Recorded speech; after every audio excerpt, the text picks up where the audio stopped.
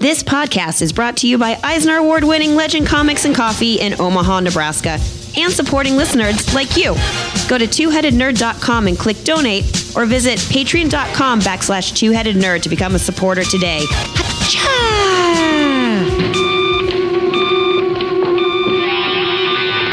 Yes. Ho, ho, ha, ha. Remember me, old chum? Jolly. Welcome to Two-Headed Nerd Comic Book Podcast, first and only Facebook talk show. We call it THN, cover to cover, and it is Saturday, January 26th. Did I guess that right? I think that's correct. Holy shit! Here's how it works. Every Saturday from 11:30 to 12:30 Central Standard Time, Joey and I are talking all things comics and nerd-related crap with you nerds live. You can call us at 402-819-4894, or you can click our Facebook Call Now button if you want to get in on the action. If you can't be here live, it's still cool. You can leave us a message or send us an MP3 to twoheadednerd@gmail.com. Before we get started here, Joe Patrick, we got a wordy one. I need you to reset your question of the week. All right, yeah, this week's question comes from me. It is for you. Mm-hmm. I recently bought up a bunch of old comics on Comixology. They had their big old winter sale, and I took advantage of it. And I had been reading the Spider-Man tie-ins for Acts of Vengeance, which was a line-wide storyline that saw Earth's supervillains swapping enemies in an effort to overwhelm and defeat the heroes. They was swinging. They were swinging. It was like a big old supervillain key party. Yeah. It was a huge story that impacted almost every title, but you didn't have to read a bunch of other crap to understand what was going on, and there was no main miniseries to follow. So I want to know, what is your favorite non-crossover story event? For example, did you love it when DC had those themed annuals like Elseworlds or JL Ape or Year One some years ago? Attacks. That was a crossover. Oh. Because you had to go from annual to annual to follow. I suppose that's right. Did you really love it when the demons invaded New York during Inferno? You could just read the Daredevil Inferno issues and have a really kick-ass story where a vacuum tries to eat Daredevil. And that outfit that Madeline Pryor wore. Yeah, the Goblin Queen. So I'm talking about storylines that impacted the whole line Storylines of titles. that impacted the whole. Got it. Yeah, that just really impacted the whole. But you did not have to bounce from series to series to enjoy it, and there was no main series to invest in. Right. You could just enjoy what you enjoyed. Okay. I love it. It sounds like fun. I'm going to turn the ringer on. We are live. The ringer is on. We want to hear from you. Call us, 402-819-4894. There's all manner of other crap to talk about. Marvel is going to win some Oscars. Black Panther is up for seven Oscar awards, which is insane. Spider-Man Into the Spider-Verse is a lock. It is an absolute lock for Best Animated Film. No question. Totally agree. Yeah, absolutely. There is the second episode of Deadly Class went up. I have not watched it yet, but I'm super excited to do so. It was good. I can't wait. I watched it last night. I've got another episode of Star Trek Discovery to watch. Super pumped about that. Mm-hmm. There's all manner of comic book crap coming down the pipe. We heard that Bendis is launching a new, what's it called? Leviathan! Yeah. You have to yell it. Yeah, they're going to be like a spy or a criminal organization. We don't really know. That's going to go through and like... They're a criminal organization. Devour all the other DC criminal organizations. That sounds like fun. Yeah. I'm totally down. And we've got the big Thor event is starting real quick here. War of the Realms, yeah. Yeah, real quick here. Like... Pretty soon. Next week, I think, is the preview for... Oh, no. 2 weeks. 2 weeks, something like that. You lift your mic up a little bit, so there you go. So you're talking to the kids. I can't see my screen when I do that. Don't be a baby. Give me a break. While we are waiting for you jerks to call us, let's check in with our voicemail here. Remember, we have David Robbins, who called in last week to answer this week's question. Oh, that's right. Let's start with David. Prematurely.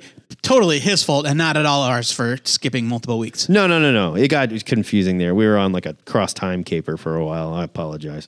Was that a Google Voice call? Mm-hmm. Okay, here it is, I think. January 19th. I think that's it. Yep. Yeah. What you got for us, David Robbins? Hey, Patrick says, Punisher Season 2 dropped like a bunch of Russian bodies. It did. Good morning, nerds. David Robbins calling in with my... Hey, just in time. We'll get to you in a second, sir. Thank you for calling THN Cover to Cover. Caller, Who be this? JD got a catch. Hey, All right. JD, back in the number one position. How are we, buddy? Woohoo! Are you still reading DC Comics? Is this still a thing?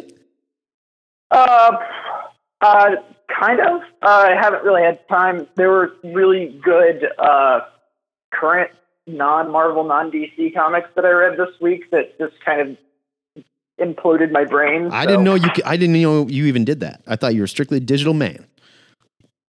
Oh, I do read digital, but I subscribe to a couple of like day and date that I purchased through Comixology. Gotcha. Yeah, primarily just the Uncle Warren stuff. So Fair enough. What do you want to rap about today? Well, on that note, Wildstorm number 19. Holy shit! I got to catch up. I am yeah, you do. I'm on issue 3. I am 6 issues behind, I think. I've been saving it in chunks because it kind of came out. It wasn't really late, but it was kind of coming out late for a little bit there. And the story is so heady and so involved that it's like, I got to read this in a chunk or I'm going to go, whoa, what was going on here? Yeah, they're back on schedule. But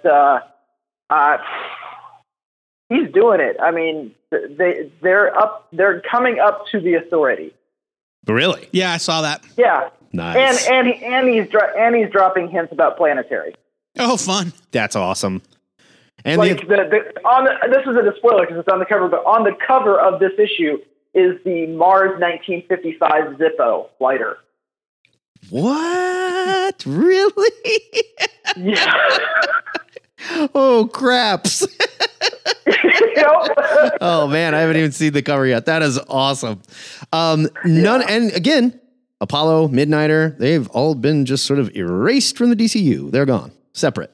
Yeah, but Apollo and Midnight are on the first page of this one, so good. That's where they belong. That's where I want them. Yeah. I do not want them in my DC Comics. I do not need an homage to Superman and Batman in a universe where Superman and Batman exist. That's stupid. Where we also have Shazam and Power Girl and all these other. We don't need exactly. It don't make no damn sense. And the other thing I read this week, I just heard you guys' review of Ultimate Buffy. Mm-hmm. What'd you think? Yeah, Ultimate Buffy. Mm-hmm. I loved it. I thought it was great. It was very good. And Joe, your coinage of the Ultimate Buffy term is perfect. Yeah. And I think we're in an age of ultimate stories because I mean, if you look at it, Wildstorm is basically ultimate Wildcats. Yeah, more or less. Yeah. Yeah. Mm-hmm. So I think it's really cool. The other thing I want to talk about is I heard in last week's Cover to Cover you were talking to Stephen, or in response to Stephen Fino's voicemail. You guys are absolutely wrong about Wild Beast. Wild Beast? Wild Beast. Fantastic Beast. Oh, Fantastic Beast. Oh, sorry. Okay. Wild Beasts and where to find them. wrong, and we're wrong to dislike it. Yeah. You mean, or Wild Beasts, I think, is like that's the homoerotic fan fiction version of Fantastic. Wild Beasts. Oh, trust me, I'm sure that slash fic is out there. I haven't seen the movie. Did you see the movie and you liked it? Oh, I love them. I have the very unpopular opinion of the Newt Scamander films. Both of them are my favorite of all of the Harry Potter films. Get out of here. Hold on. Now, come on. Jeffrey. Serious. Son. Yeah. Yeah. Well, I mean, okay, so my reasoning for that is, for one thing, when it comes to any fiction about a magical world, I get really bored easily of watching people learn. I like to watch full-fledged wizards that know what the fuck they're doing. Yeah, right. Okay. I'll give you that fair. one. Yeah. That's one fair. of the other things I love about the way, especially the way they portray Newt Scamander, the main character, is his wand isn't a gun. By the end of the Harry Potter movies, I mean, the only spells they were casting were shooting at each other. Yeah, pretty much. That was like everything they did was shooting. Yeah. And Newt teleports. He uses the Accio command. He levitates things. He makes things appear. He reads. I mean, he casts spells. He does magic. I'll give you that. I really liked the first film. I very much enjoyed it. Yeah, the first one was awesome, and the second one is just as good. I mean, in fact, it gets a little bit better because Newt is a little bit more fully formed, so you're not learning about him, but he's digging into that version of the character that I love about him. He is the best pacifist hero since the Doctor, in my opinion. Okay, now you're not the first person to tell me that the movie was very good, and I plan on watching it. It may have suffered from the Johnny Depp casting and people being so down on Johnny Depp that they punished the movie for it. And it's not the movie's fault. That doesn't make the movie bad. No, that's what I'm saying. It's not the movie's fault that Johnny Depp was cast. But I think a lot of people were like, why are you still casting this woman-beating, washed-up, drunk piece of shit in these movies? There's no reason to do it. What were you going to say, Jeff? And again, I'll have another unpopular opinion. He does an amazing job in the role. I'm sure he does. Johnny Depp is a good actor. He just happens to be a terrible person. Yeah.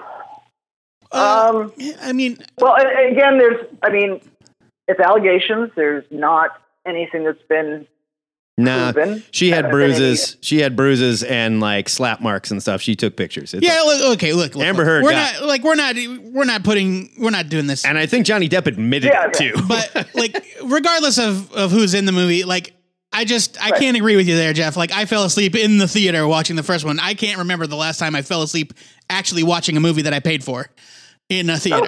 The first one? The first one, yeah. I really liked the first one. No, because you were with me bashing on it last week. No. Yes. No, I liked the first Fantastic Beasts. I thought it was great. No, last week Matt was talking about the second one. Yeah. Oh, which he hasn't even seen. Which I haven't seen, and I admit I haven't seen, but like it got kicked around, definitely. Yeah. Oh, yeah, it definitely got kicked around, and but I mean, I'll be honest with you. The whole J.K. Rowling Wizarding World fandom is getting almost as toxic as Star Wars on the other side. Sure. I think it was total bullshit, though, that they were like, yeah, we're going to reveal that Dumbledore was gay and this was his boyfriend. And there's nothing wrong with that. Great. And then they're like, no, we're not. But we'll mention it after the fact. Like, no. That doesn't count. Yeah, but if you watch the film, I mean, yes, I will say that they are doing a lot of trying to have their cake and eat it too. Yeah.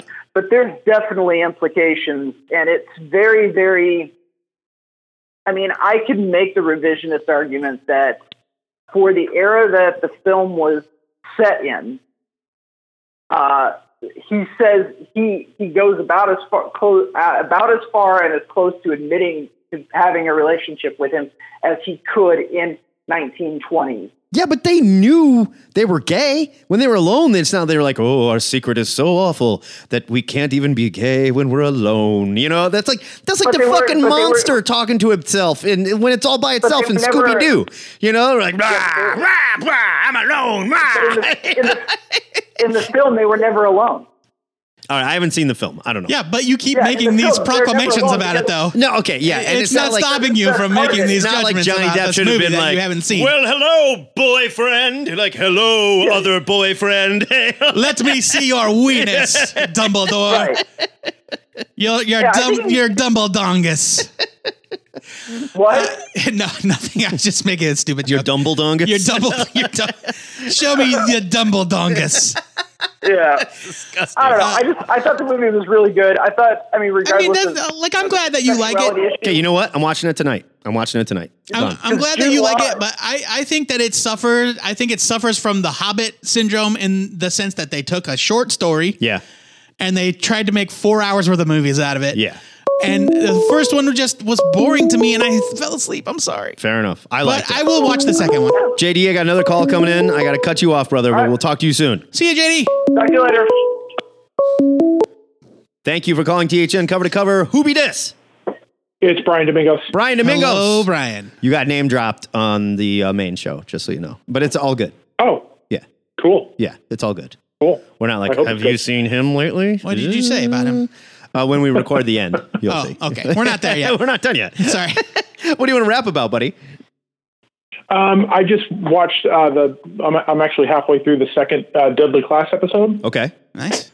And I'm super into the comic. I've talked about it a million times. And I think the show is a departure from the story, but like the tone in the casting is perfect. Yes. I agree. Rick Remender came out and said, I am doing something different here, and honestly, some of this is stuff that I wish I would have done in the comics.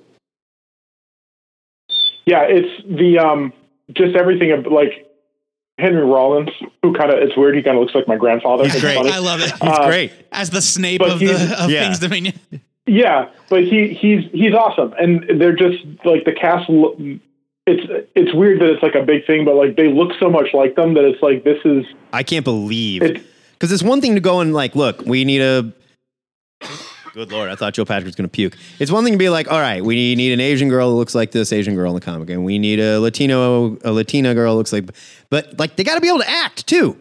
You can go find somebody who looks just like them, but that doesn't mean they can act. Right. And these kids are fantastic. It's almost like they are drawings come to life, which is pretty amazing. And it's kind of the juxtaposition of. Like, I love that book. I got the hardcovers so that I can, they'll stay in good shape forever. Yeah. And I only do that on books that I like really, really, want to be able to read in 10 years. Yeah. When this is all said and done, I'm going to buy the big sexy ones. I already know. Like, I've got room on the shelf for them. Definitely. Yeah, they're really something that you could see someone at the school use it to kill someone with them. Like they're that big, totally, and dense and heavy. Like they're too big to be books. They're great. But like when I was watching it and I'm thinking like, Preacher, they could not have done the comic. They just couldn't have. But the Preacher story is so about the journey, that. The other side trips, like I don't care. I'm not interested. Like I can't watch the show. I don't think it's good. I watched a couple episodes and it's missing the heart and the soul. I'm with you. Like they changed so much that it's like, it's just not the same thing. Yeah. And it feels like fan fiction where like this is a real adaptation. Like this is a departure, but it feels like, it feels like it exists in the same. It's almost like alternate pages. The problem is, Garth Ennis is not working on Preacher. He gets a production credit. He's not writing anything. He came in and went, "Yeah, that looks cool. I like that. Sure, whatever." And he got a paycheck. But Rick Remender is not only producing this; he's one of the writers on the show. So, I mean, and I think that's the main difference between a show like Preacher. Yeah, he's intimately involved in the production. That's it. Yeah. And Preacher, people like it and they think it's a fun show. And I don't know if they read the book or not, but I know some people that did and they're like, yeah, I have fun with it. I think it's okay. But no one's calling it a fucking masterpiece. And most of the people I know that love Preacher, Zach Hollowell, most loudly will be like, fuck that show. This has nothing to do with my favorite comic book, I mean, sorry, Brian, go ahead. No, it's just, Preacher is like a top 10, like maybe, it used to be like a top 5 and now maybe like a 6, but it's like, it's up there. Like and it is, some of the subject matter is at this point, almost 20 years later, in some cases 20, problematic. Like I get that. And I don't expect a lot of the stuff to be exact, but they could tone stuff down and adjust it. But they just did like this total departure and things are drastically different. And casting Tulip is, where she's black, like that doesn't really affect. Yeah. It doesn't change anything. It's not like I'm like, oh, I can't believe they did that. Like, okay, go for it. Yeah, but fine, whatever. But don't make the character so violently different too. Yeah, I feel like there's issue. A lot. I mean, Tulip is very specific, and there's those defining things that when I think of her, I think of, wife's dead, baby's here, baby's a girl, wife's dead. Right. Like the disappointment of the father. And then like him being shot while, spoilers for Tulip's dad, but shot while hunting. Like I remember these really specific things about like this, dirt poor redneck girl. Absolutely. And absolutely. There is a version, there's something you could do with that to have Tulip still be Tulip, but they're like, oh, they're friends since they were kids. And it's like, no. Like Tulip doesn't know grandma. She doesn't know Jody. She doesn't know all that stuff. And that's what makes all that stuff so startling because it's a secret, right? Like Jesse's hiding it from everyone. But like what you said about like how they could tone some stuff down or some of the subject matter is problematic. Just make it set in the late 80s, early 90s. That's what Deadly Class is doing. And they're addressing the same type shit. But they're like, hey, this was the 80s. Things were different. Just do that same thing. Set it in the time period that Preacher took place. And give us the story. I just think it has a lot to do with like Seth Rogen and that like, smoking a doob. We're going to redo this. Like, I've got this idea, and wouldn't this be awesome? And I wish they'd done this, where it was like Rick Remender and like the Russo brothers. Like, we're doing Deadly Class because we love Deadly Class. Like, it's not, I love these characters. I want to tell stories about them. It's, we're doing this book, and it's different. And I don't mind. I mean, it's already drastically different, but the characters are the same. Like, you see Chico. I mean, Chico is so awful, and I can't wait for him to die. But it's like, it's all that stuff. Like, spoiler alert. If you haven't read the first volume, like, come on, that was like 6 years ago. I'm just saying it hasn't happened in the show yet. So spoiler. Yeah, no. alert. At least halfway through episode 2, even though they hesitate. But it could happen. But there's just I don't know. It's cool. And I paused the show to come and call you and talk about it because it's great. It is fantastic. Yeah, it's very good. I'm really enjoying it. Just a word of warning. We're adding a new section to the THN forums. It's going to be THN TLDR, where we do our recaps of major events. So get ready for that to come in. Why are you warning him about that? Because Brian Domingos is the God King of the THN forum. Okay. He rules over it. All right. So, Joe, we're obviously having a staff meeting right now. Yeah. Oh, sorry. Yeah. Yeah, sorry. Yeah, the adults are talking, Joe. Sorry, I went out to get coffee. Sorry. Brian, it is always good to hear from you, buddy. Yeah, thanks, guys. Have a good week. All right, you too. Bye, Brian. All right, let's go back to this voicemail that we were getting here. Backing it up. All the way back. There we go. Good morning, nerds. David Robbins calling in with my answer to the question of the week. I normally like to call in live, but I got some family business going on today, so I'm not going to be able to make that window. But I wanted to call in and be part of the show anyway, and wish you guys a Happy New Year. I hope this is a valid answer to the question of the week for the favorite non-crossover crossover. It's not really a storyline, but more a theme within the books. I'm going to go with Nuff Said. Totally counts. A month where every title released an issue with no dialogue. Oh yeah. Only illustrations, and I kind of really dug it. My favorite amongst them was Exiles, where it just showed the entire team coming home just road weary from a mission and all crashing in a hotel. Some with more activity after hours than others. Hey-o. But yeah, that's about it. Hope you guys are doing well, surviving in the blizzard. We're hit a little rough here in Milwaukee ourselves, but us Midwesterners are tough and can handle it. Oh yeah. I'll talk to you guys soon, hopefully. Take it easy. Later. Nuff Said was awesome. Yeah, those were fun. A lot of those were fun. Yeah, with a bunch of different issues with no dialogue. Nope. Some of them were great. Others, they were like, they obviously just took the dialogue out and it didn't quite work. Their characters are like, some writers did a really good job of it. And I can't specifically remember the ones that weren't good, but I do remember one that I read and it was like, there's no other way here for this character to do what it needs to be done other than to talk to someone. And instead they're just sort of like looking at him going, like, why aren't you talking? Other than the rules are no dialogue. Right. And also it was a real artistic challenge for the artists of those books to be able to tell the story without the dialogue to help was impressive. They used to do that shit all the time, where they'd always like pick a little theme and just run with it for like a month or something. Like, oh man, they were so fun. I loved them. Yeah. All right. Phone line is open, you dudes and ladies. Love to hear from some ladies. We never do. I get it. It's kind of a sausage fest in here. What can you do? While we're waiting, it's Toots time, kids. Gentlemen, it's Toots. I just thought I would give you a little bit more of my thoughts on the Conan the Barbarian series now that the second issue is out. Okay, all right. I really like what they're doing here. I love that they have the map of the Hyborian world on the inside and that they show where the story takes place. That reminds me a lot of the original Savage Sword of Conan. Oh, sorry. Yeah. What is going on here? Thank you for calling THN cover to cover. Caller, who dis? Hey, it's Ryan. Hey, our consigliere. What's up, Ryan? Our voice of counsel. Ryan Forrest. Sorry, it's not a lady. It's all right. It counts. Don't worry about it, man. What's going on? Hey, I wanted to get our nerd bet on record, and I wanted Joe Patrick's take on it too. Let's do it. Let's set up a nerd bet. What do you got? The nerd bet we had about when the Fantastic Four is appearing in the Marvel Cinema Universe. Okay. All right. And your call. Make your shot. Let's hear it. My call is the kicker to Avengers Endgame. The final, you're saying like the final credit scene? Yeah.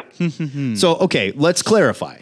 Are you saying that we have actors cast, the entire Fantastic Four shows up, or are we just seeing the thing? A CG thing or something, or I don't think it has to be the full cast. I or think a it's hint. the introduction of the Fantastic Four, or is it like just a number 4 somewhere or something like that? Well, like, let's be specific. What do we see? What I imagine is something like just like 4 hands stacking on top of one another. Okay, so something some symbolic kind of thing. Yeah, like a launch pad with a space shuttle that has the number 4 on the fin. Okay.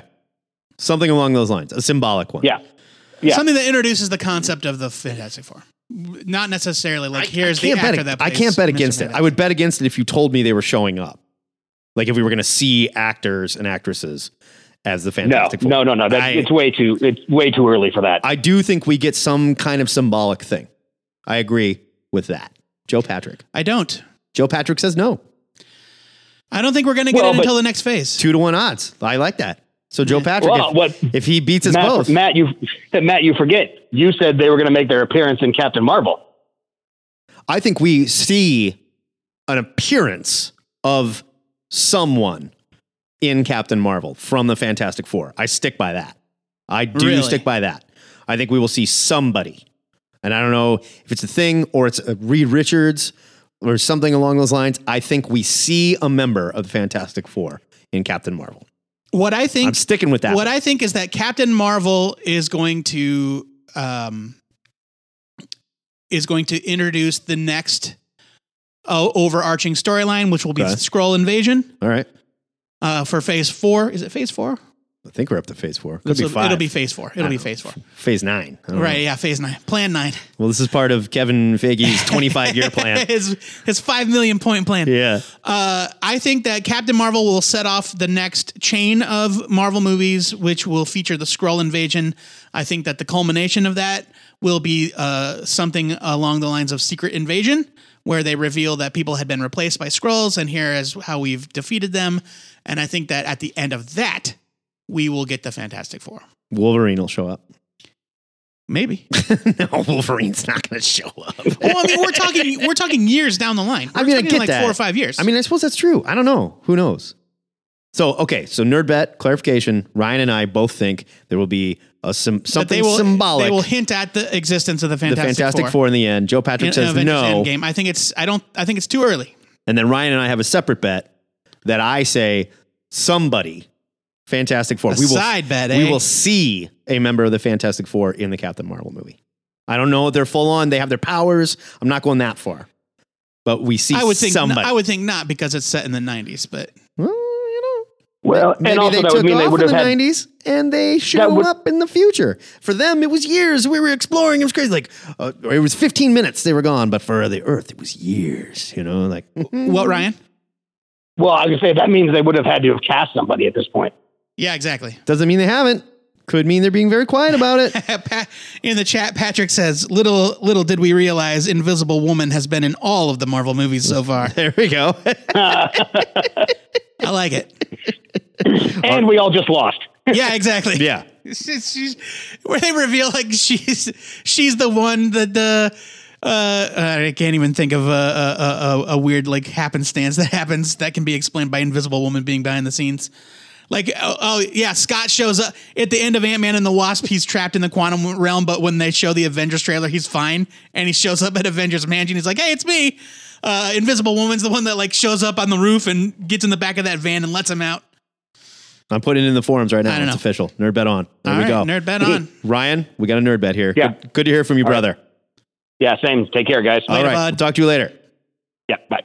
Okay, let's go back to Toots Man. Where'd the Toots Man go? Oh, there it is. Phone lines are open. Gentlemen, it's Toots. I just thought I would give you a little bit more of my thoughts on the Conan the Barbarian series now that the second issue is out. I really like what they're doing here. I love that they have the map of the the Hyborian world on the inside, and that they show where the story takes place. How dare these people? We're just going to have to kill the ringer.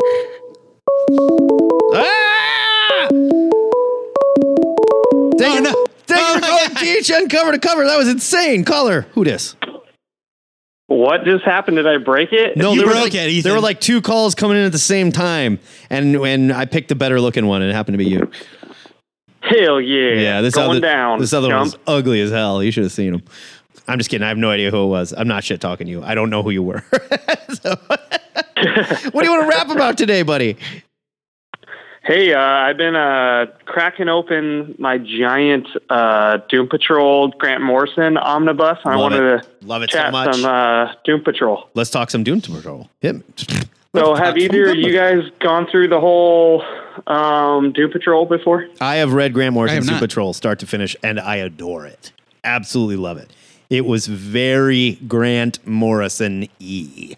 This is like, oh yeah, this is from a time Grant Morrison went through a thing where he's like, okay, my stories are fucking wild, man, and super bizarre, and now I'm going to tame them down a little bit, and now I'm fucking wild and totally bizarre again, you know? So this would have been post Animal Man, right? I have like a bunch of Morrison omnibus, so I was like omnibuy, I guess, and I for probably about a year, I've been trying to mentally prepare myself to crack them open and go in succession, but it's amazing, but it's so crazy, and I've been going through a bunch of interviews with him to just like try to understand what's going on, and he wasn't even on drugs at this point. He was sober and straight edge, he says, and just young, crazy I've been Scottish having crazy dreams. Like I've literally been waking up every night just having the most bizarre, nuts dreams, and so I just want to see what your guys' take on it. And I used to love Grant Morrison, and then for a while I was like, yeah, I like him, and I kind of forgot how much I liked him. And then just watching interviews and listening to him on Fat Man and Batman, I just realized how brilliant he is. Yeah, he's a genius. The more I get into him, but Grant Morrison is a treasure. He really is. And I know there's people that get pissed off about some of the stuff that he's done, and not everything was great. Like Batman R.I.P. was an example of something that didn't make a goddamn bit of sense. Final Crisis. Yeah, Final Crisis barely made any sense. But that's also not where he should probably be. In a book like Final Crisis is not Grant Morrison's strong suit. You know I need what to reread that. It's been a long time. You don't.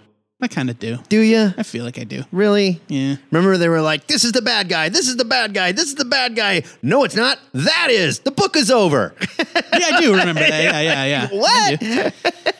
It's like, I hope you read those two Superman tie-in issues, because you're going to be real lost. Okay, on the subject of his Doom Patrol, though, it is one of my favorite things that he has done. I love the old Grant Morrison Doom Patrol. And I remember reading it back in the day because somebody else told me. First, they were like, you got to read Animal Man. Animal Man's so fucked up and weird. And I remember it was Glenn Danzig who told me to read Animal Man in what? Yeah, there was like a Danzig documentary. His good friend Glenn Danzig. There was a Danzig documentary, and like they were interviewing Glenn Danzig, and he was like, I get my ideas from a lot of violent comics like Wolverine.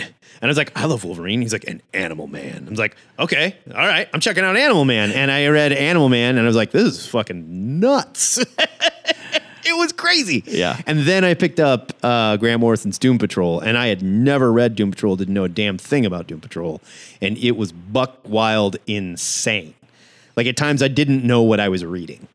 Yeah. A lot. It doesn't make sense, but I'm not mad about it. No, so it was also, supposed to be a character intimidated. piece. It wasn't a plot piece. This was supposed to be a character piece. They are like adventurers of the bizarre. So they are going to be just as bizarre. And it's so good.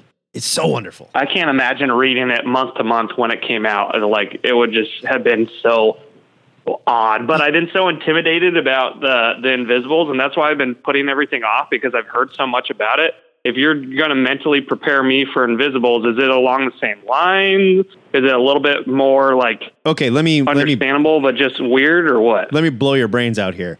Invisibles is weirder.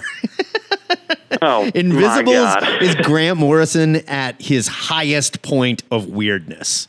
Like it does not get weirder than this. Peak Morrison. Yes. This is high strangeness. And I love it. I absolutely love it. I cannot tell you what it's about. I can't tell you what happens because I'm still not fucking sure. I know that they're a group. Yeah, I know that there's a group of characters. I know things happen to them. Yeah. Yeah, Invisibles is a ride, and I would love to hear what you have to say about it when you're done. Because I don't know that a book like Invisibles, like Grant Morrison's Invisibles, holds up as well as his Doom Patrol does. You know what I mean? Well, I hear there's a good podcast that just started last year that's going through it kind of issue by issue or like parts. Oh, really? So I think I might try to listen to it at the same time as going through because they also have that kind of like follow along book as well. Right. So what's it called? I just want to understand it. Shit. I can't remember. I'll call in or let us know and let you know what it is. I'd be curious to sit down and listen to that. And like, that might make me revisit my Invisibles. I have like the big, Invisibles omnibus thing. Oh, it's so cool. It makes almost no sense, but it's so cool. Well, I guess I'm not going to sleep well for another, 2 months, but I'm glad you at least mentally prepared me for it. Sleeping's overrated. Don't worry about it. You'll be fine. Just make sure you're shifted while you read it. I don't care how you shift, but just make sure you're shifted, okay? It'll help. All right, buddy. Good to talk to you. Yeah, have a good weekend. All right, you too. Okay, somebody else was trying to call in and they got cut off. It was Patrick, and he was offended that you said he was better, that Ethan was better looking. I didn't know who it was. Patrick, call us back right now. Come on, just do it. Just do it. He said he's not going to. Patrick, you big baby. That's it. I'm not calling back. What a crybaby. Ugh, fine. Then I'm killing the ringer and we're listening to what Toots has to say. Okay. We're doing it this time. Here we go. Gentlemen, it's Toots. I just thought I would give you a little bit more of my thoughts on the Conan the Barbarian series now that the second issue is out. I really like what they're doing here. I love that they have the map of the Hyborian world on the inside and that they show where the story takes place. That reminds me a lot of the original Savage Sword of Conan magazine series. They always displayed the map. So that's super great. I also like that this story in this issue doesn't push the Crimson Witch story and the cult of Razazel forward really at all. But what this issue does, and it does it really well, is push forward the character. Jason Aaron really introduces Conan as an adaptable being, how he pretty much can just slide into any other culture and learn from it and master it.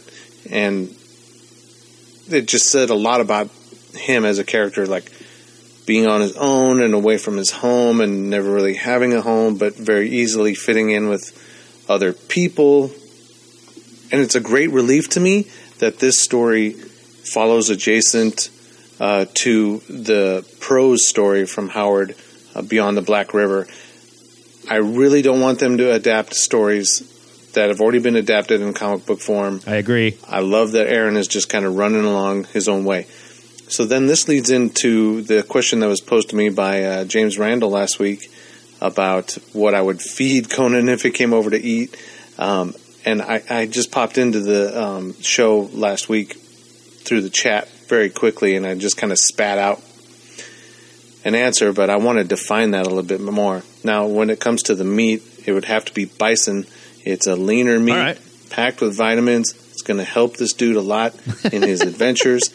And then as for the drink, I did some research. It would have to be the Stout, which is the title of a stout beer from Zipline Brewing here in Lincoln, Nebraska. It's very good. The ABVs are percentages like 14 something. It's got to be the highest out of any brewed beer here in the state.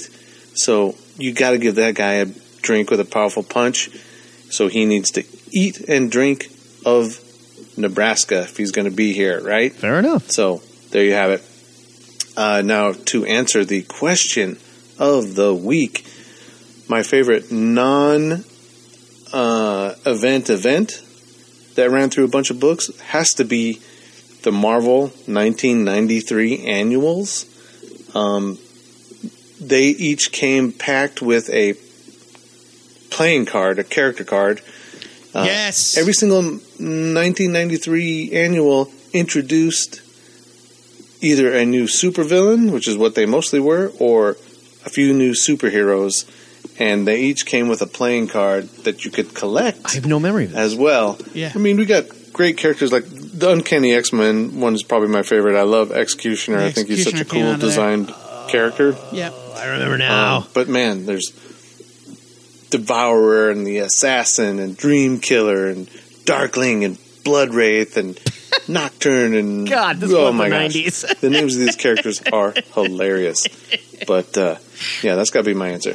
All right, guys, thanks for putting up with my Conan rambling. It's never really going to end now, so we welcome it.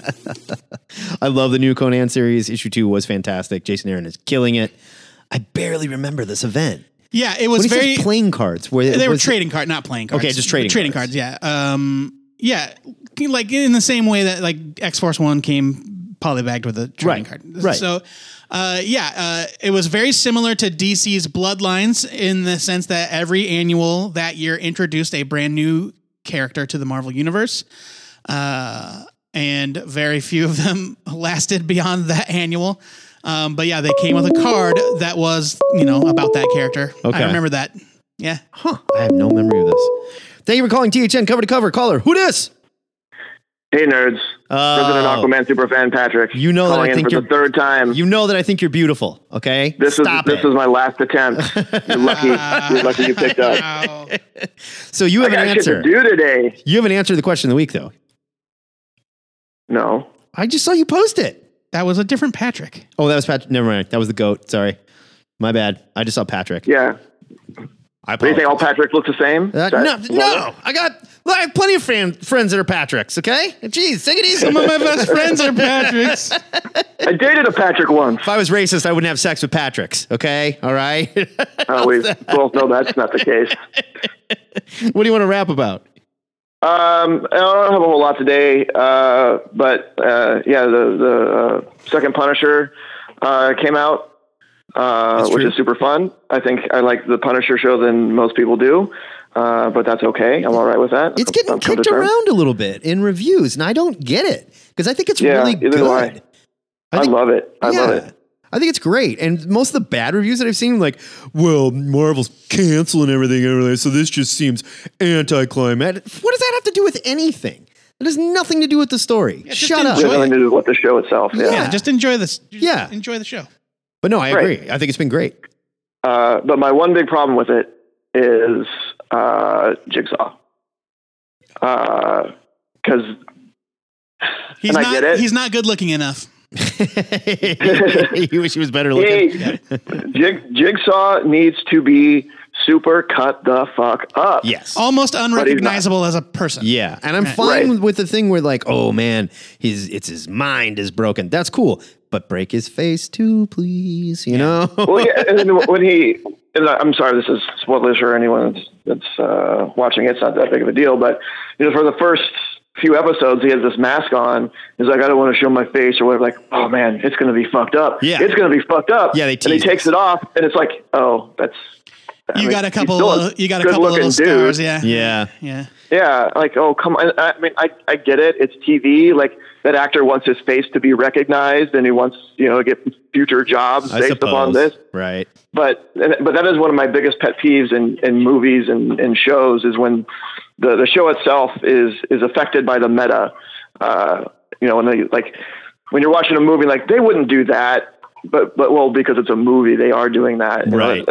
That bugs the shit out of me. And in this case, because I think Jigsaw's a cool character and seeing someone screwed up, because Punisher doesn't have a whole lot of like super interesting looking characters because they're mostly just dudes. Yeah, it's usually just mobsters. But Jigsaw, like, oh, here's a chance to have like a cool, freaky looking villain, and it's not. And also, like, really his main nemesis. Like, there isn't like a cadre of Punisher villains. That right, yeah. Like he fucks with the Kingpin. He fucks with Jigsaw. Tombstone, maybe here and there, but like there isn't like a squad of weird bad guys like Batman Bushmaster. has. Yeah, exactly. And Bushmaster. Bushwhacker? Bushwhacker. He's the guy with the gun arm. Bushwhacker. Bushwhacker, Yeah. Yeah. He whacks the bushes. Yeah, he whacks them. Yeah. No, I will say that does seem like a missed opportunity. I don't get it. Yeah. Other than that, I don't know. I'm like 6 episodes in, and yeah, it's great. It's a fun story. It's got a new villain for it. It's one of the appeared in comics, who seems pretty crazy and freaky. So yeah, he's creepy. Yeah, so it's fun. Then the other thing I wanted to mention real quick, because we never really had a chance to talk about it because you went on hiatus and then I went out of town and all this, but the Aquaman movie. Okay. Every time, and I don't understand. It's like whenever I see someone posting about it on Facebook, it's like, oh man, this movie was so good. Loved Aquaman. It was the best. This is the best superhero movie of the year or whatever. And I think that when we went, we may have gone to the wrong movie. I think so too. I don't think I saw what these jerks saw. Right. Exactly. Like, I don't understand. And that's not me being like stuck up Aquaman nerd or whatever, because most people thought I would hate him from the Justice League because he's Aqua Bro, not Aquaman. Right. I was like, no, I don't give a shit. I'm into it. It's cool. If it's fun, it's fun. This movie was bad. It was bad. It was bad. I agree. It was just a bad movie. I don't understand how people like it, and no one is more disappointed than me. Like, I went in like, this is going to be great. I'm going to love it. I'm going to have so much fun. And it was garbage. It was bad. And I don't buy the argument like, yeah, but it was dumb fun. No, I've had dumb fun with several Fast and Furious movies. Okay. I've had plenty of dumb fun there, but the movies are good and I enjoyed them. I liked the characters. I liked what was going on. I liked the stupid stunts. I was willing to swallow the pill. The pill that they want you to swallow in Aquaman is about the size of a fucking cantaloupe. All right. And you cannot get your mouth around it. And if you say you can, they don't even want you to take it orally. They don't want to take. They don't want you to take it orally. No, they wanted you to. They wanted you to run, jump, and sit down on it. Yeah. Squeeze it up there. Butt drug style, And I'm pretty sure we talked about this probably after hanging out after the theater. My biggest problem with it is that was one movie that should have been 5 movies. Yeah. Like, where do you go now? There's all the Aquaman established lore was kind of swallowed up by this one movie. But yeah, it should have been like, it's just like Aquaman the old Green Lantern discovering movie. Who he is. It's just like the old Green Lantern movie where they're like, okay, here's the origin, here's the Green Lantern Corps, and Parallax shows up, and then we have the War of the Green Lanterns, and then it's over. Yeah. Okay, you just gave me 25 years of Green Lantern story smashed into one movie. Now from Aquaman, what do we do next? Oh, he gets a fight with the guy in the robot costume that he already kicked the shit out of. Hook hand. Come on. Yeah. Have his hand getting eaten off by piranhas. So it could have been, Aquaman 1 origin disposes Ocean Master from the throne. 2 is some other threat, but it's centered around finding the trident that he needed. There could have been a movie about the trench uprising. Yeah. There could have been a whole nother movie about done that in 2. They could have done that in 2 where it's like, oh shit. Yeah. This stuff that we banished to the trench is coming back to haunt us now. And the only way we're going to defeat it is if I can find this fucking trident so I can really take control of like the ocean, the denizens of the ocean. And now I can full on talk to fish and we can ride them and do shit with them, establish it like that. Make the first movie, spend some more time with how fucking Atlantis sank at least. That was terrible. Just terrible. Yep. It could have had a Black Manta movie. That should have been a movie all on its own. Yeah. Or you have Black Manta working behind the scenes the whole time, watching this guy and shit, and dealing with Atlanteans that don't like him, and like collecting tech and stuff like that. Like, if I'm going to beat this guy, I got to be smart about it.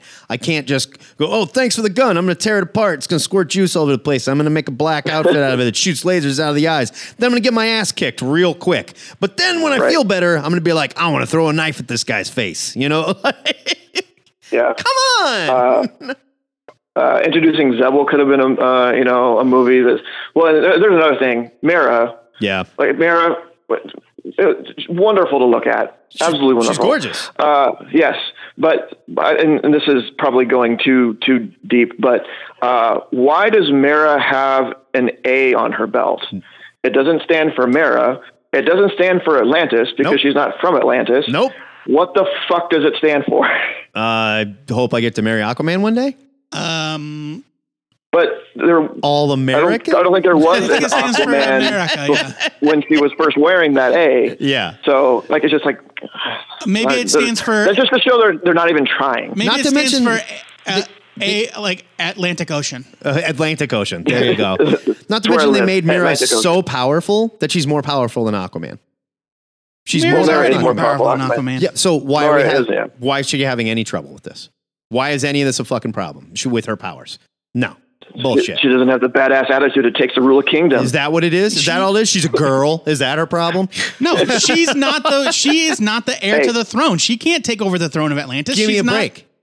Give me a break. She can stop that shit from happening. Fine. Don't take it over. Stop it from happening. She's not strong enough to fight an entire army on her own. Really? Because she does some shit at some points where she shows she obviously is, but then for the sake of the plot, we need her to be a damsel in distress. So she's not using her powers right now. Come on. Weak and stupid. And why does she have them? Why does she have those powers? No mention of it whatsoever. How come Mira has powers? I don't have to wait for the Mira standalone movie. I don't have the slightest clue. And nobody else does. Nobody else has those powers. She's the only Atlantean that can do it. Why? But she's not Atlantean. Okay, fair enough. Zebellian. I agree, but they didn't mention any of that. No, I know. I mean, we know why she has those powers, but for moviegoers, there's no. Regardless, this is something I end up screaming about for the next 20 minutes. Patrick? I liked it, so suck it, nerds. I had a good time watching it. Joe Patrick It's even not a admitted good it was movie. fucking terrible. No, it's not a good movie. Brent, skip over. First you don't take my calls and you drop this shit on me. I am not in control of the soundboard, man. I'm sorry. Patrick, thank you for playing. It's always nice to talk to you, buddy. Yeah, later, nerds. All right, go later. All right, we got like shitload of voicemails to get. Killing this ringer, and we are getting to our voicemails. Next up, we got James Randall here. You missed one. You missed Mark. Oh, yeah. No, I think we already played this one. No, this is from yesterday. So Oh, never mind. Okay. Hello, this is Baal from Earth. Still doing 27 this. Recording on behalf of Mark. Mark is currently unable to speak in any known human language. We already heard this. It's complicated. Mark and I have recently watched the Earth crime film Aquaman.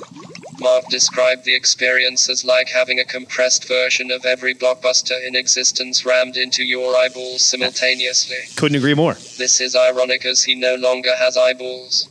His visual system has been altered and is now based on arrays of cells under his skin which sense electromagnetic radiation. Ugh. Events in the film happened at such a pace that Mark started to experience a lower state of consciousness after the first 40 minutes. That happened to me too. By the 1 hour point, Mark's 5-section face had started to open and close involuntarily, and the digits on his forelimbs began to twitch spasmodically. After 90 minutes, a thin stream of acidic saliva was emitted every time his mouth opened. After 2 hours, he experienced the first seizure and had to be placed on the floor with his visual receptors facing the screen in order to experience the final part of the performance. The plot was relentless.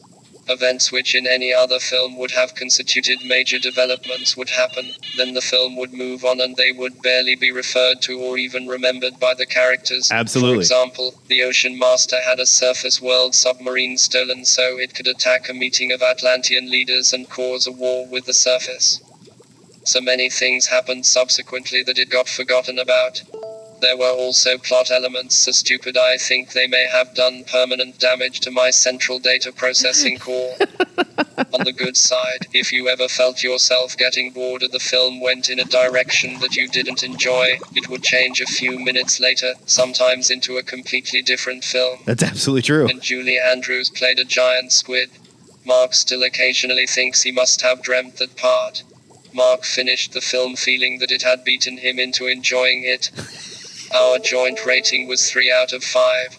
Any score of 3 or above is a recommendation, but the film comes with a warning for excessively absurd content and the risk of permanently lowering the viewer's intelligence.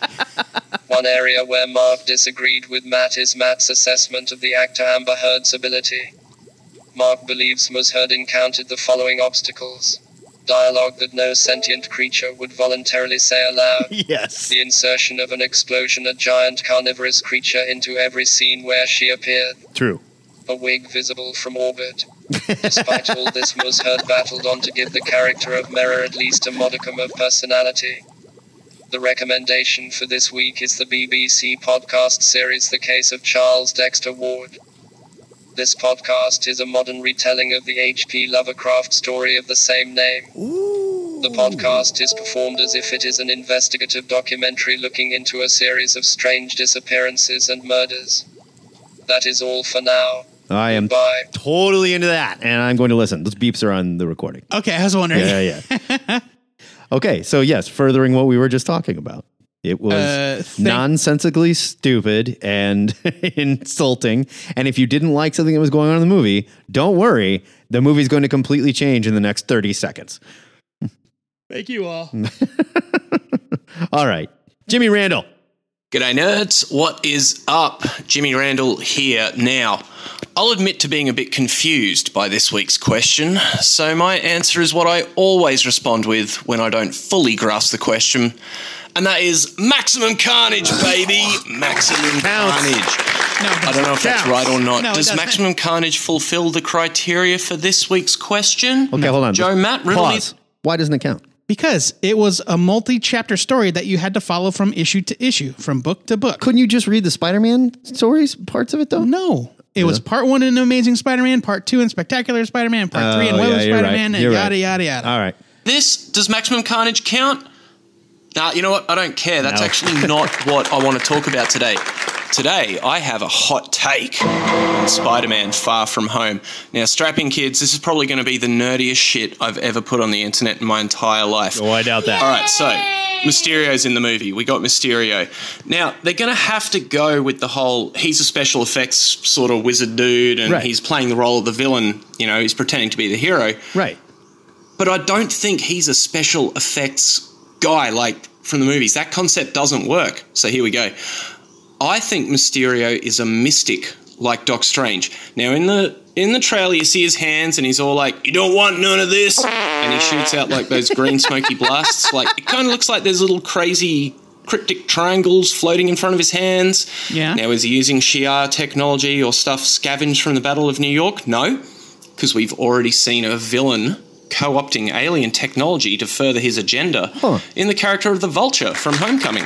So perhaps it's kind of the same angle, but from a magic point of view, like Mysterio's a bum, he sees that magic is real in the form of Doc Strange, learns a few tricks, and boom, he's off to the races.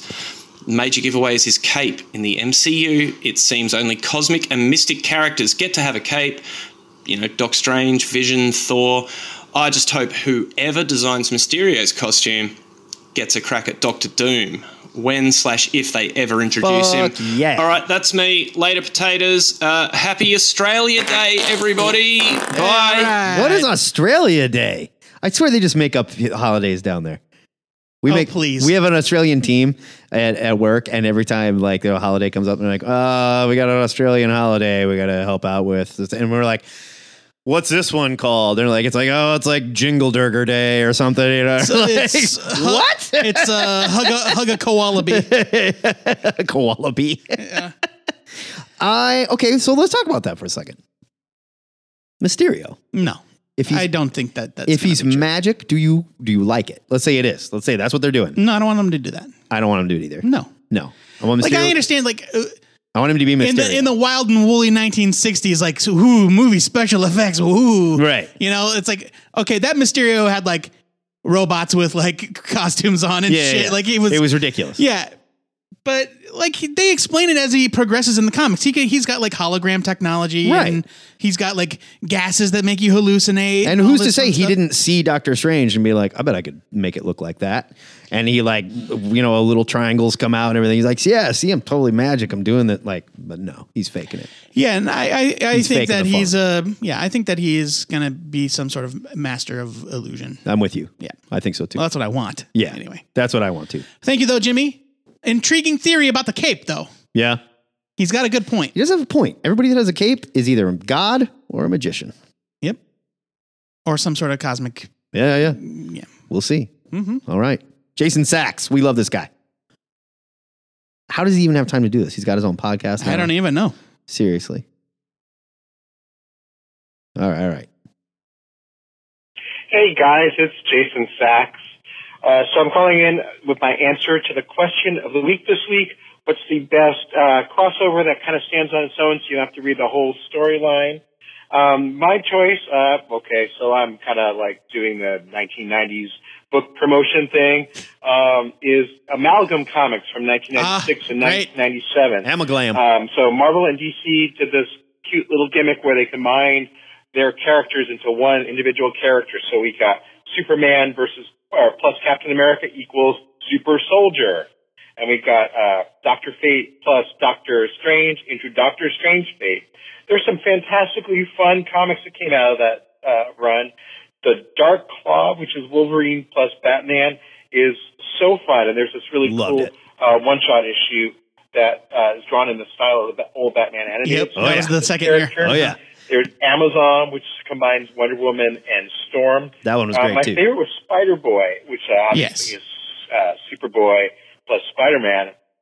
There's a hysterical Superboy team-up comic with glorious art by Jose Ladron that has just this endless parade of combined characters. It's wacky and super fun. It was the second year. Comics are really easy to find in the cheapo bins, and even the worst of them are really a tremendous amount of fun. Whether you're reading X-Force,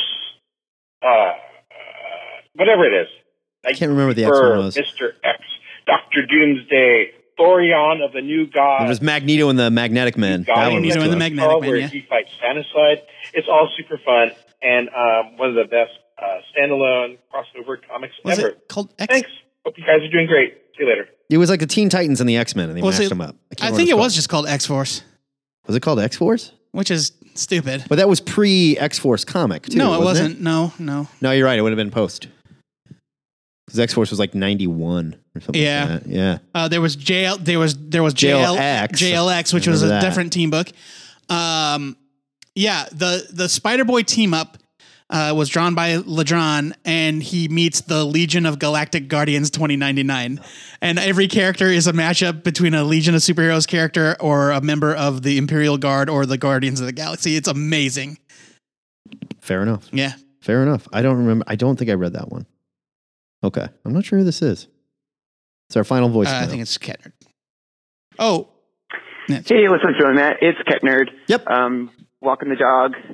And just calling in for cover. Blah, blah, blah, blah. For cover to cover. But I'll just hit you up with a quick answer to the question of the week. Act of Vengeance. I loved that crossover when I was a kid. And I really do kind of prefer those a la carte crossovers. I think maybe the other best one that I can think of was already well covered back in the day on the the previous incarnation of Cover to Cover, and that's Amalgam. Amalgam. 2 votes for Amalgam. Was a great mixtape of Marvel and DC. You could read what you were interested in and really not pick up anything else, and you could still completely get the idea and enjoy what you wanted out of it and leave the rest. So I think that's up there and maybe right under that DC 1 million. So anyway, since this is my first voicemail on the show, I'm going to leave it at that, and I'll try to talk to you guys next week. All right. Have a good one, guys. Bye. Nice job, Ketnerd. Love you. Stole my answer. DC 1 million. That is my answer. Really quick, just a couple of housekeeping notes. the name of the book was X Patrol. X Patrol. And it wasn't the Titans. It was the X-Men. It was X-Force and the Doom Patrol. Okay. And also the Teen Titans, because the main character was named Shatter Starfire. Oh, God. And the Colossus character had a mask on because his face was disfigured. Yeah. And then there was Changeling and Beast, and I think they may have just called him Beast Boy because he just looked like the Beast, but he was green. Fair enough. X Patrol. And then Jimmy Randall says Australia Day is kind of like American Thanksgiving, only there's more beer and snoochie boochies involved. Oh, no kidding. Okay. So they just get like totally jacked and high. Yeah. I guess. They get totally crunk and they celebrate Australian independence. That sounds dope. Yeah. Amalgam is like, I really shouldn't have used Acts of Vengeance as an example in the question, because really that's probably my answer. But if I had to pick another one that I loved as much, is Amalgam and DC 1 Million, though there was a main miniseries. There was. But it was only 4 issues. And you didn't have to read it. It did its own thing. Yeah, you didn't have to read it at all. Yeah. I did, and I loved it. Now, some of the 1 million... Was that Morrison that did that miniseries? He did, yeah. Grant Morrison. Because he was writing JLA at the time. Yes. Some of the 1 million issues did tie directly into what was going on in the main story. But all of the tie-in issues could be enjoyed independently. Yeah, it was just it was an image of the hero from that book a million years in the future. Right. And like the Hour Man not book. a million years in the not a million, but yeah. Yeah. But oh man, the Hour Man story was so friggin' amazing. It was awesome. It was the android from the future, where he was from. Well, yeah, sure, but he didn't have his own book at the time. No, he had a 4-issue mini that was in there though. He was No. There was DC 1 million Hour Man. I know there were, or he starred in the main book I'm thinking of. He joined the JLA after DC, or around the time of DC. He came DC out of 1 million, the miniseries. You're right. Yeah. Okay.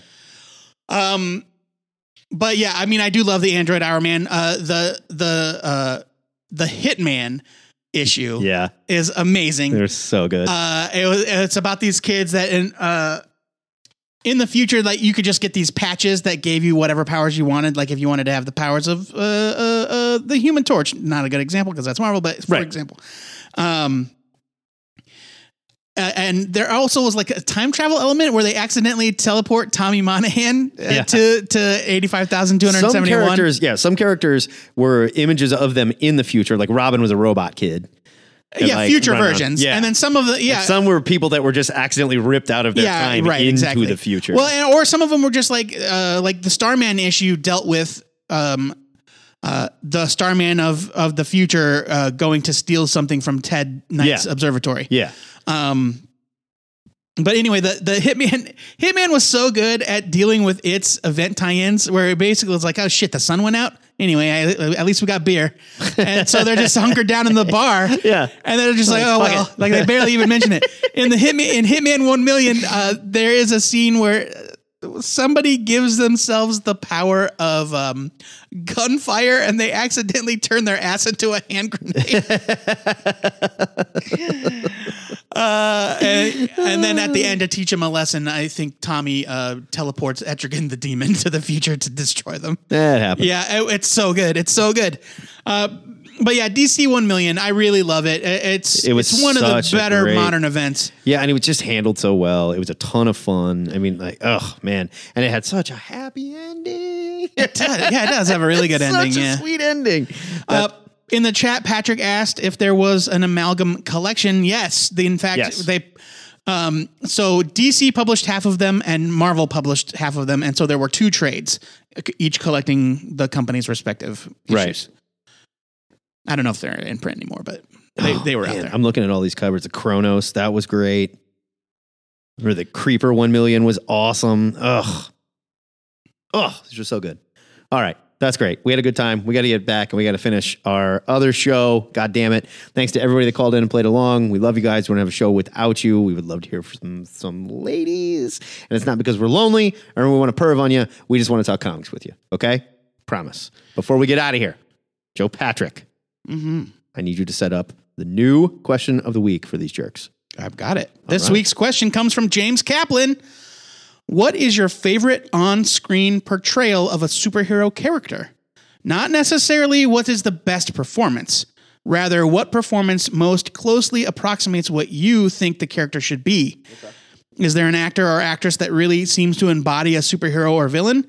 And conversely, is there a character that no one seems to be able to get right? That's a good one. I like that question a lot. I like this one. That'll be fun. We will be exploring this. Not next Saturday. I have to work. I'm sorry. Oh, yes. So we're announcing it now, and we're not waiting to the last minute. 2 weeks. Not next Saturday. I apologize. I'm working next Saturday on a project. Nothing I can do about it. Real life. A secret project. Sucks. What can you do?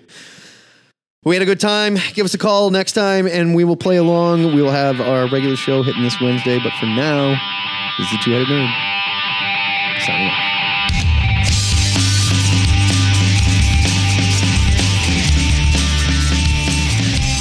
Tap out.